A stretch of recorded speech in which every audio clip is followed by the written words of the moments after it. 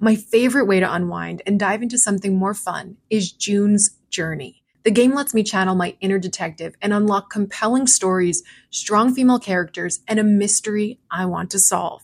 If you like true crime podcasts, it's the perfect game to play along while you listen. The Hidden Object Mystery Game will put your detective skills to the test in the roaring 1920s. You play as June Parker as she tries to solve her sister's murder and along the way uncovers family secrets. Chat and play with or against other players by joining a detective club.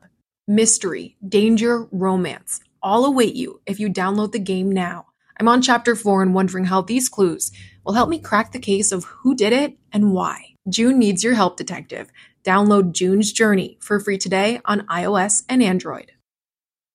If you love Snapped Women Who Murder, you're going to love listening to true crime or mystery titles on Audible. The audio title I'm diving into again is one of my favorites to revisit, Mindhunter by John Douglas and Mark Olshaker. Even if you think you know the details of the cases former FBI unit chief John Douglas took on from documentaries or the scripted show, the audio title goes above and beyond in bringing you along with him in his career, trying to catch serial killers and serial perpetrators. He used psychological profiling to dive into the minds of notorious criminals. The title includes his hunt for a killer in Alaska, the Green River Killer, and so much more. As an Audible member, you can choose one title a month to keep from their entire catalog. It is the home of storytelling, after all. New members can try Audible free for 30 days. Visit audible.com/snapped or text SNAP to 500-500. That's audible.com/snapped or text SNAP to 500-500. A loving father had a zest for life. He loved his kids unconditionally. He was a people person. Like, he was good at just being an all-around fun person. Until one day, he mysteriously disappears. I called and called and called, never got an answer. He usually answers his phone. Fears boil over when a watery grave is discovered by a Florida fisherman. Something was in the water wrapped in a shower curtain. He realized that it was a body. There was an obvious hole in the head. As the investigation begins, potential motives spring to the surface. He was very flashy. He wore a lot of jewelry. He was known to carry a lot of money, numbers like $1,000 or more. But will a secret double life lead detectives to their most unlikely killer yet? He's a hustler. He's gonna do what he can to make money. He just said that he did some things that he's not proud of. It kind of scared me. Did you not talk to the person who shot him? I talked to the person who wanted him shot. They were going to just dump the body. The alligators will eat him. It's sad to say this man was thrown out like trash. It reminds me of a person who has no conscience. This was a cold and callous crime. I walked in and I was like, holy smokes. I had to pick my jaw up.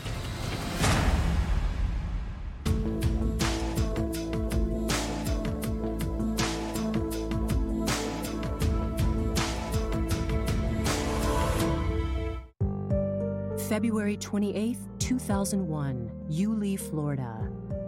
Just north of Jacksonville, Lofton Creek flows towards the Atlantic Ocean near State Highway A1A.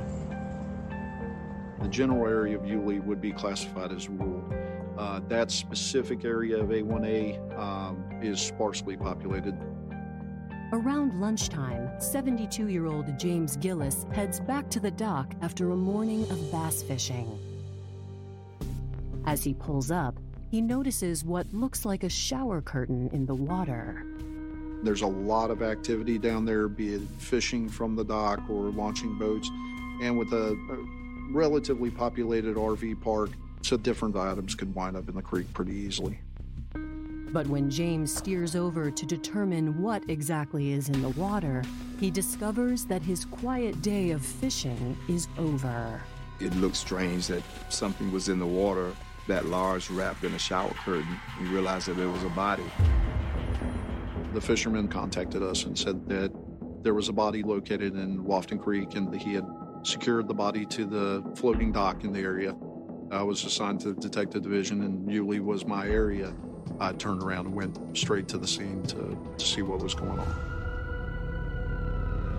As detectives race to the crime scene in Yulee, 30 miles away in Jacksonville, Florida, a woman named Emily Sheely hears a breaking news story about the body found in Nassau County. The news gives Emily a sinking feeling because her 31-year-old son, Paul Sheely Jr., hasn't been heard from in over a week. Now it's been like a week and a half, but I see my dad and I'm a kid. I ain't seen my dad in a week and a half. It's been a long time to me. There was some speculation in the family because nobody had talked to Paul for a little while that something might have happened. His mother had already had in her mind that that might have been her son.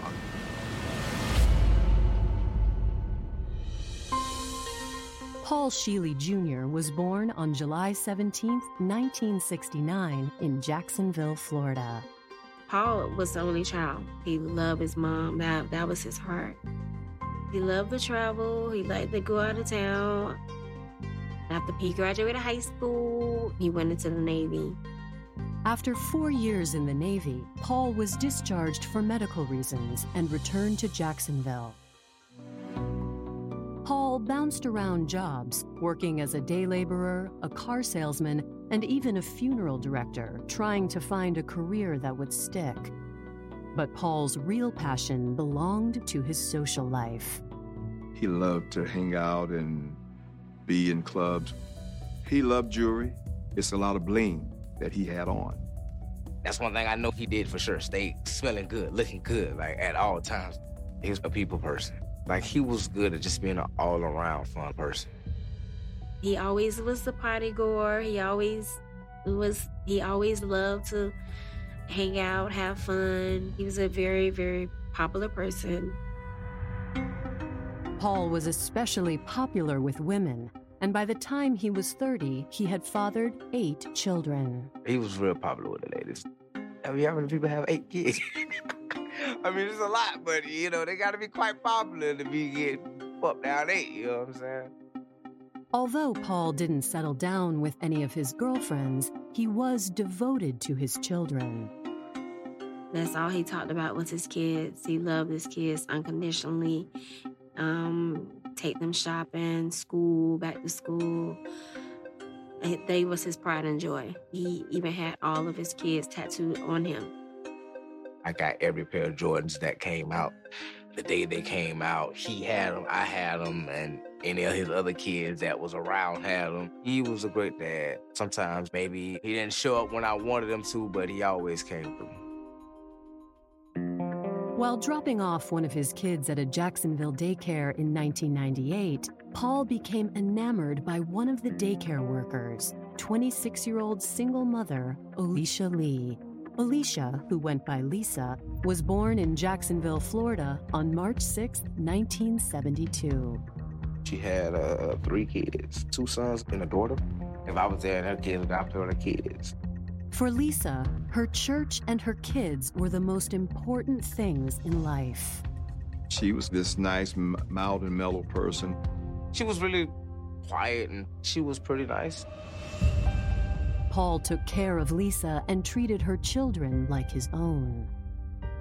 He was just always good. Taking care of other people, making sure other people was good. Like, that was what he did. In the summer of 1998, Paul and Lisa moved in together. He was all that she ever wanted in a man, and obviously he felt the same way about her. But in February of 2001, life takes a disturbing turn when Paul seems to vanish into thin air. His mom called his phone. I called and called and called. We never got an answer. It wasn't coming because he usually answers his phone. Fears deepen on February 28, 2001, when the body of an African-American man is found floating in a tidal creek. Investigators from the Nassau County Sheriff's Department first consider the possibility of an accidental drowning. Fishermen, swimmers are known to die, known to fall overboard, known to get caught in a riptide. It does happen. But as Detective Gregory Foster peers down into the murky waters, the victim's injuries suggest something far more nefarious. I had walked down the boat dock to see the body. I remember that there was actually a fish that came swimming away from his head area, at which time I looked down and there was an obvious hole in the head. He had a single gunshot wound to the head.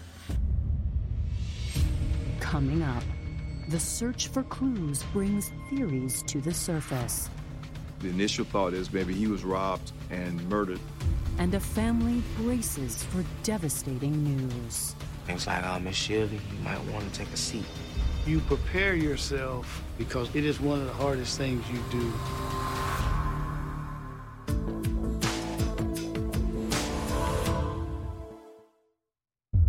On February 28, 2001, detectives with the Nassau County Sheriff's Office in Yulee, Florida, are attempting to identify the body of a man found floating in Lofton Creek with a single gunshot wound to the head. It looked relatively fresh. It did not appear that there was any decomposition at that point. Being a rural county that is bordered to a larger metropolitan area, the first thing that comes into your mind is a potential dump job. There is gang activity up there in certain parts of the northwest side. And it's an area of Jacksonville that's known for murders. Before detectives can determine if the murder is gang-related, they need to identify their John Doe. You want to hopefully find identification on him. That's your best, but he didn't have any. The victim is transported to the Duval County Medical Examiner's office for an autopsy and a fingerprint analysis. While police await further word from the ME, a dive team arrives at the scene. It makes it difficult in a body of water, but we're looking in the area to see if there's anything that would give us a clue of where they came from or who they are. They recovered a 5x7 area rug, a shower curtain, a piece of green cloth, a set of needle-nose pliers, a piece of a gold chain. Detectives also find a pair of eyeglasses. They found some glasses. They look more like a woman's glasses. At this point in the investigation, as far as any of those items, it was unknown if that was traceable to the victim or not, but that's what they found. The collected items present no immediate leads, but detectives hope the autopsy will. On March 1st, 2001, the medical examiner informs detectives that the victim's wound is consistent with a .38 or .380 caliber weapon. It was advised by the medical examiner's office.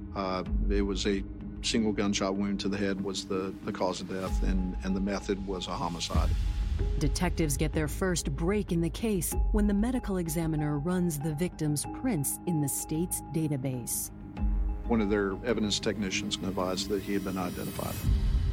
It was a gentleman named Paul Sheely that lived in the Jacksonville area. There are no missing persons reports for Paul, but he does have a record. Misdemeanors, basically driving while license suspended and things of that nature, but nothing violent, nothing that actually stood out. From there, the next step would be going out to the next of kin. You prepare yourself because it is one of the hardest things you do. On the afternoon of March 1st, detectives arrive at the home of Paul's mother, Emily Sheely. It's like, Miss Shirley, you might want to take a seat. And when they said that, she just lost it. Like, she already knew. Like, she was just, oh, my baby. She hit the floor. It's like, my baby, go. Oh. She wasn't able to give us any information at all. She was extremely emotional. As Paul's mother struggles to collect herself, detectives turn to the only other adult at home, Paul's half-brother, Cassius Wilcox. Cassius tells police that after not hearing from his brother for more than a week, this has been the news the family was dreading. We asked, is there anybody that you would think would have done this? We asked about any kind of involvement in the drug trade or use of drugs. He was very clear that his brother was not one to go out and hurt people. He wasn't a drug dealer. Everybody who I know that knows my dad, they speak very, very highly of him. Like, he was very, very respected. He was very caring, very giving. Cassius does admit that Paul had a reputation for being a little flashy. The victim was known to go out to a lot of nightclubs. He was known to carry a lot of money, numbers like $1,000 or more. He always had jewelry and nice clothes and money. That's always a cause for concern simply because the initial thought is maybe he was robbed and murdered. Though he was once a social butterfly, Cassius says that Paul hasn't been going out as much since he met his new girlfriend.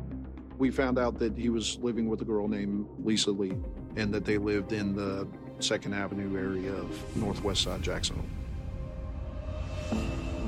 On March 2nd, 2001, investigators with the Nassau County Sheriff's Office arrive at the daycare where Lisa works. She tells police that family members have already informed her about Paul's death. I remember her to be generally calm. She was cooperative. Obviously, she went through periods of sorrow or some emotion that was coming out, but generally she was cooperative. Lisa tells police she last saw Paul 3 days before his body was found. She said that the last time that she saw Paul was on Sunday, the 25th. She tells the police that she saw Paul right before she was to leave to go to church, and he told her that he was going to be leaving for a few days on a business trip. When detectives ask what kind of business Paul was involved in, Lisa says she doesn't know. She would say that he would often leave town and be gone for a few days, and then he'd come back, and she was not real sure where he had been gone or who he was with.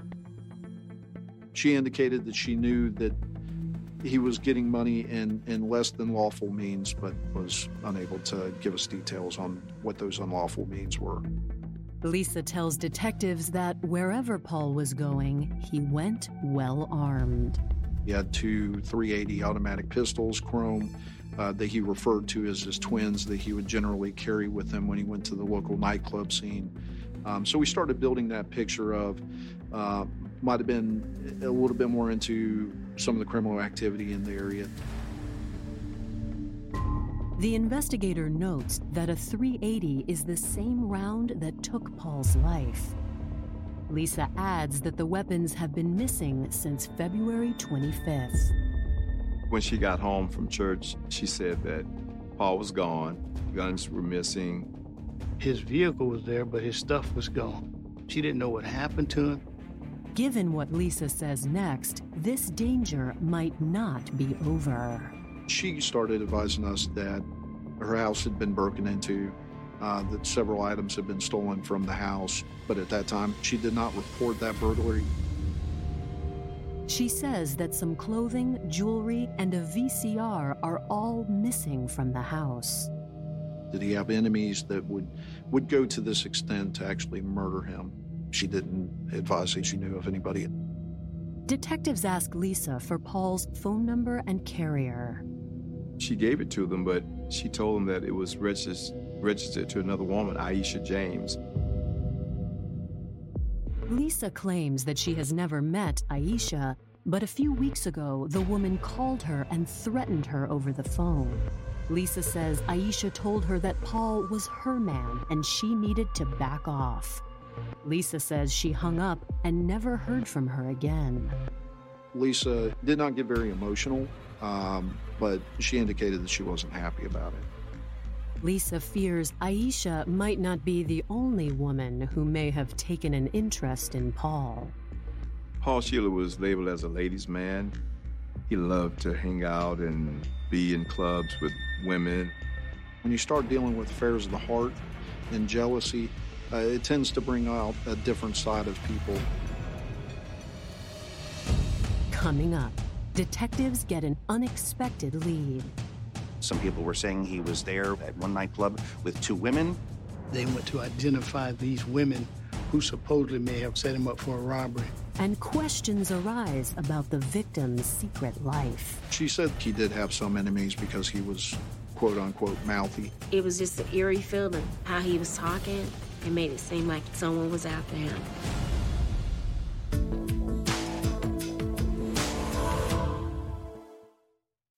As a Snap listener, you know the world can be a dangerous and unpredictable place. With every case I learn about, I'm reminded how much I want to prioritize my vigilance and preparation. That's why I use and recommend Simply Safe Home Security. My cameras have alerted me about trespassers and even given me a sense of security knowing my home is safe even when I'm not there. Simply Safe offers protection for the whole house with advanced sensors that not only detect break-ins, but fires, floods, and other threats to your home and getting you the help you need for each scenario. The indoor security cameras offer privacy shutters to ensure physical privacy when you want it. Plus, you can try Simply Safe for 60 days risk-free. If you don't love it, return your system for a full refund. Simply Safe has given me and many of my listeners real peace of mind. I want you to have it too. Get 20% off any new Simply Safe system when you sign up for Fast Protect monitoring. Just visit simplysafe.com/snapped. That's simplysafe.com/snapped. There's no safe like Simply Safe. This podcast is supported by FedEx. FedEx offers fast delivery, more visibility, simple returns, and weekend home delivery to 98% of the U.S. population on Saturday and 50% on Sunday. With FedEx, you get picture proof of delivery, ensuring you always know where your package is. Returns are simple with packageless and paperless returns. Plus, FedEx Ground is also faster to more locations than UPS Ground. See the FedEx service guide for delivery information. So, what are you waiting for? See what FedEx can do for your business. Absolutely, positively FedEx. After interviewing Paul Sheely's girlfriend, Alicia Lee, investigators in Florida believe their murder victim may have been romantically involved with a second woman named Aisha James. On March 5, 2001, detectives locate 20-year-old Aisha at the Jacksonville area clothing store where she's employed and bring her to the station for an interview. I was pregnant. I was 7 months pregnant with my son, by Paul. Aisha tells detectives she was devastated by news of Paul's death. I almost fainted. That news, it hit me like a ton of bricks. It was a lot of emotion. Even to this day, it's still a lot of emotion. Aisha says she and Paul have been dating for nearly a year, and that it all began when Paul walked into her store one day. I liked his personality, and I liked that his style. He had a real eye for clothes. As we started talking, he was like, "You're nice looking," From that moment we met, we was together every other day, and mostly on the weekends. We've had a good relationship. We asked her when the last time she had seen Paul Sheely, and she advised on the same Sunday, the 25th, in the morning, that Miss Lee had told us that she had seen him. Aisha says that just before he left that morning, the normally light-hearted Paul suddenly turned serious.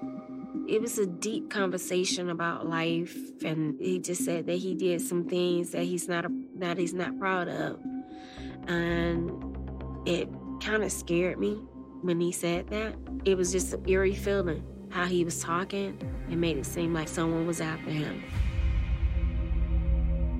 Miss James advised us that he did have some enemies because he was quote-unquote mouthy, and told us about the twin .380 pistols that he had, just like Miss Lee had said. So far, Lisa and Aisha's stories line up perfectly. Investigators ask Aisha how much she knew about Paul's other woman. How I found out was through my coworkers. They kept saying, "Now you know that Paul has someone. He has a girlfriend." And I was like, okay. At the time, I was young. I was just in love and infatuated with him. I was just like, okay. He's with me now, so yeah. We talked about making our relationship a little further than it was. Like a little bit after I found out I was pregnant with my son, but we never really got deep into details of that. In fact, Aisha says she only spoke with Lisa once when she called Paul's phone number weeks earlier. She answered the phone, and I think she questioned me, and I told her who I was. I think at that time she cussed me out. She called me a bitch. And she say don't call his phone no more. Aisha's story directly contradicts Lisa's account of their interaction, so detectives aren't sure who to believe. You've got a lot of things running through your mind. We were able to subpoena records through the phone companies of both Miss James and Lisa Lee and of Mr. Seeley, and started tracking down the people that they had spoken to. While detectives make their way through phone calls and contacts, they receive a tip from police in nearby Jacksonville. According to Jacksonville detectives, information about Paul's murder case has been circulating in a local convenience store.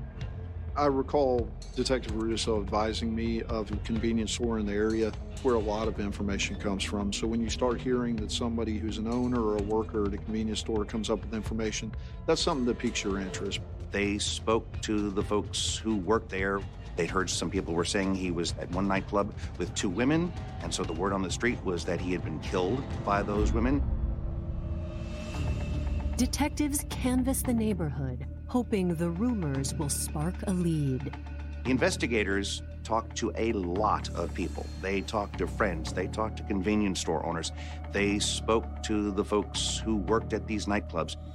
The interviews lead investigators to a man named Franklin, who claims he was at the Moncrief Lounge with Paul on Saturday, February 24th, the day before Paul disappeared. The area where Moncrief Lounge is one of those areas that there tends to be a little bit more criminal activity. There has been shootings that take place up there. Franklin tells detectives he saw Paul leave the nightclub with the 2 women, and the rumor on the street is that they killed him for his money and jewelry. They went to identify these women who supposedly may have set him up for a robbery.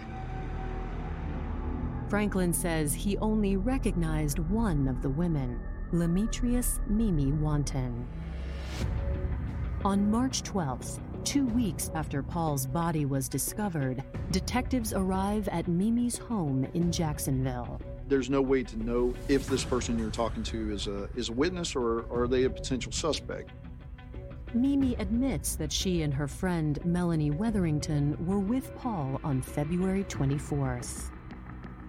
According to Mimi, Paul and a few of his friends had picked up her and Melanie around 9 p.m. She says on the way to a club, they stopped at a gas station where a woman approached Paul. The story was given to us that he had at some point left because of confrontation with a woman who was pregnant.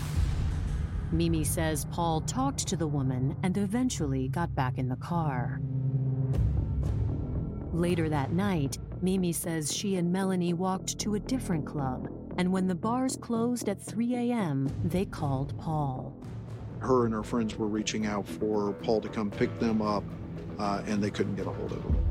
According to Mimi, she never heard from Paul again. One detail of Mimi's story immediately stands out to detectives: the pregnant woman. Detectives have to consider the possibility that it could be Aisha James, who is 7 months pregnant with Paul's child. Is it a crime of passion? Is it a domestic situation? You've got a lot of things running through your mind at that point. She brought up this pregnant woman, but they couldn't say that this woman actually did anything to him. I don't ever recall that person ever being identified.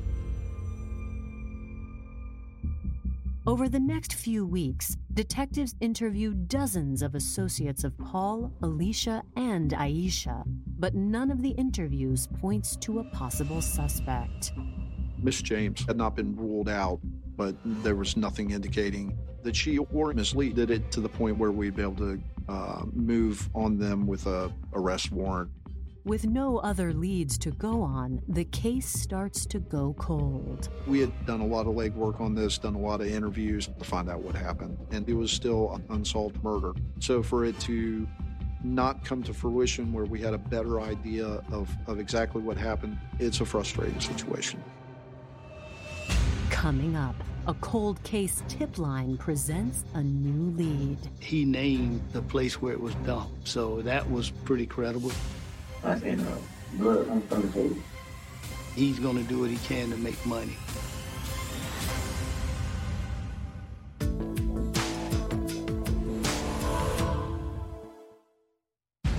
In November 2001, 9 months after his body was found in a North Florida waterway, Paul Sheely Jr.'s murder remains unsolved.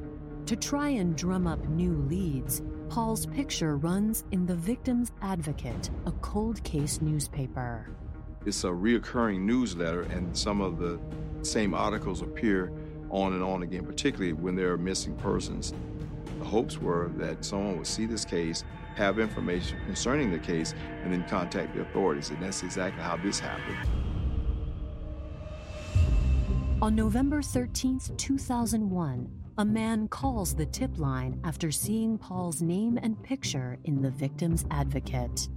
Then the man came forward to law enforcement authorities to give them information on individuals who may have been involved in this particular murder. On November 15th, 2001, the tipster meets with investigators. He says he is friends with a man named Danielle Ducey Reddick and Ducey's girlfriend, Patricia Bryant. He says that one night he and Ducey were talking about Paul's disappearance. Ducey had told him about this murder, the murder of the victim. He gave him some information about moving the body. He talked about how he was paid. According to the tipster, Ducey and Patricia had been hired to dump Paul's body in Yulee Creek. He named the place where it was dumped. It was credible to the fact that the body appeared to be moved, and he was saying it was moved. I know he got some of the victim's clothing, some of his shoes. He got the victim's guns and some jewelry in exchange for getting rid of the victim's body. Who had paid Ducey and Patricia to get rid of Paul's body? The tipster wasn't sure. All he knew was that Paul had been killed in Jacksonville, not in Nassau County. This new information takes the case out of the Nassau County Sheriff's hands. We started contacting the Jacksonville Sheriff's Office more about the fact that this might be a murder that had taken place in their jurisdiction. Unlike quiet Nassau County, the Jacksonville Sheriff's Office has a backlog of homicide cases. We are plagued by violent crime as it stands right now. Mainly homicides. The gangs have been allowed to fester, and now they're going after each other back and forth. We led the state in homicides per capita. It can be a violent place. After Paul Sheely's case is handed off to the Jacksonville Sheriff's Office, it quickly gets lost in the shuffle. As with many cases, the next case comes along, and the next case, and the next case. It's extremely frustrating for that to take place because it still shows up as a homicide on your books because you can't prove it happened somewhere else. So technically it was still a homicide that occurred in Nassau County, and we take that very seriously. We don't want unsolved homicides. It's not until February 2003, 2 years after Paul's body was found, that the Jacksonville Sheriff's Office has the manpower to tackle the investigation. In one of our case staffings, there was information brought to us involving this guy Reddick and his girlfriend. Now we have some individuals that we can focus on.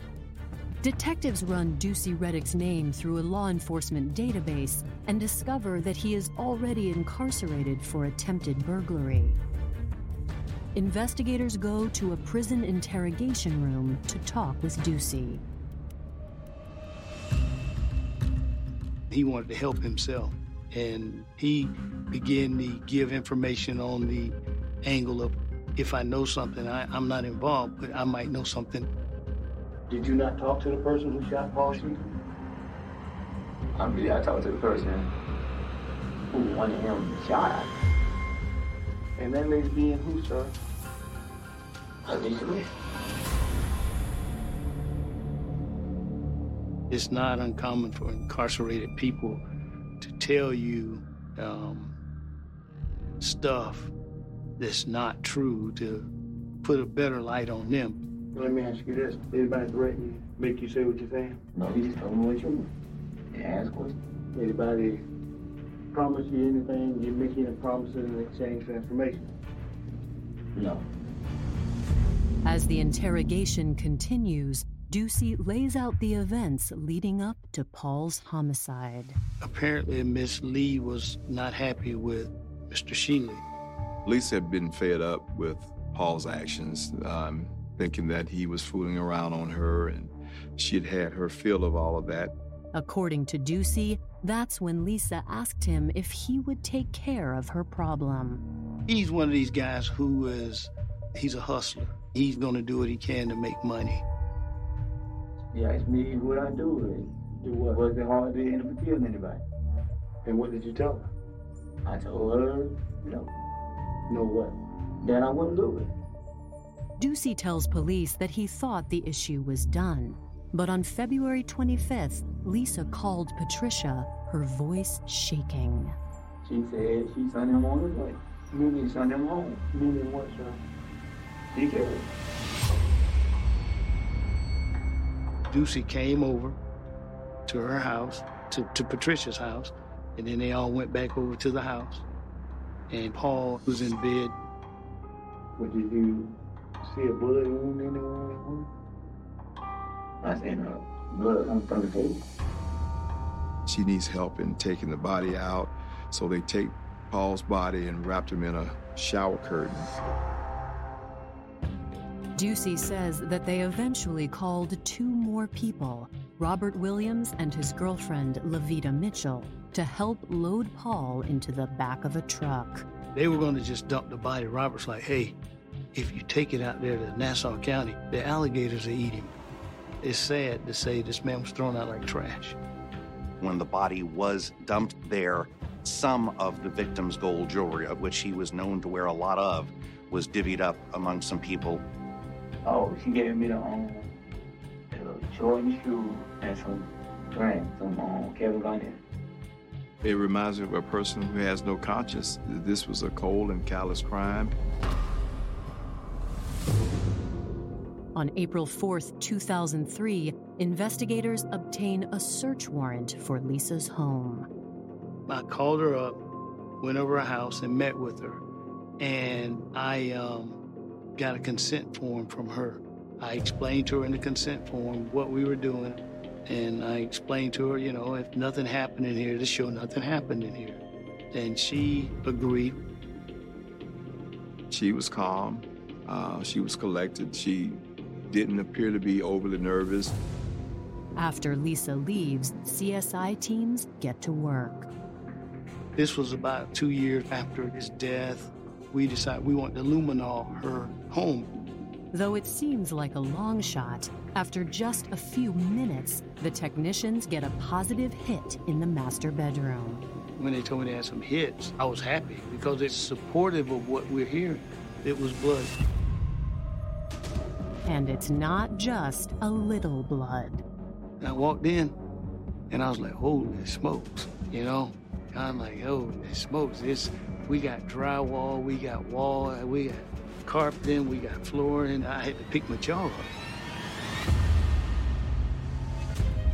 Coming up, police confront Lisa. Why would your property be with his body? She got the shaking. And the disturbing truth is revealed. His hands kept shaking and the trigger went. She exhibited that to me, that was evil in her, that she had no conscience of what she did.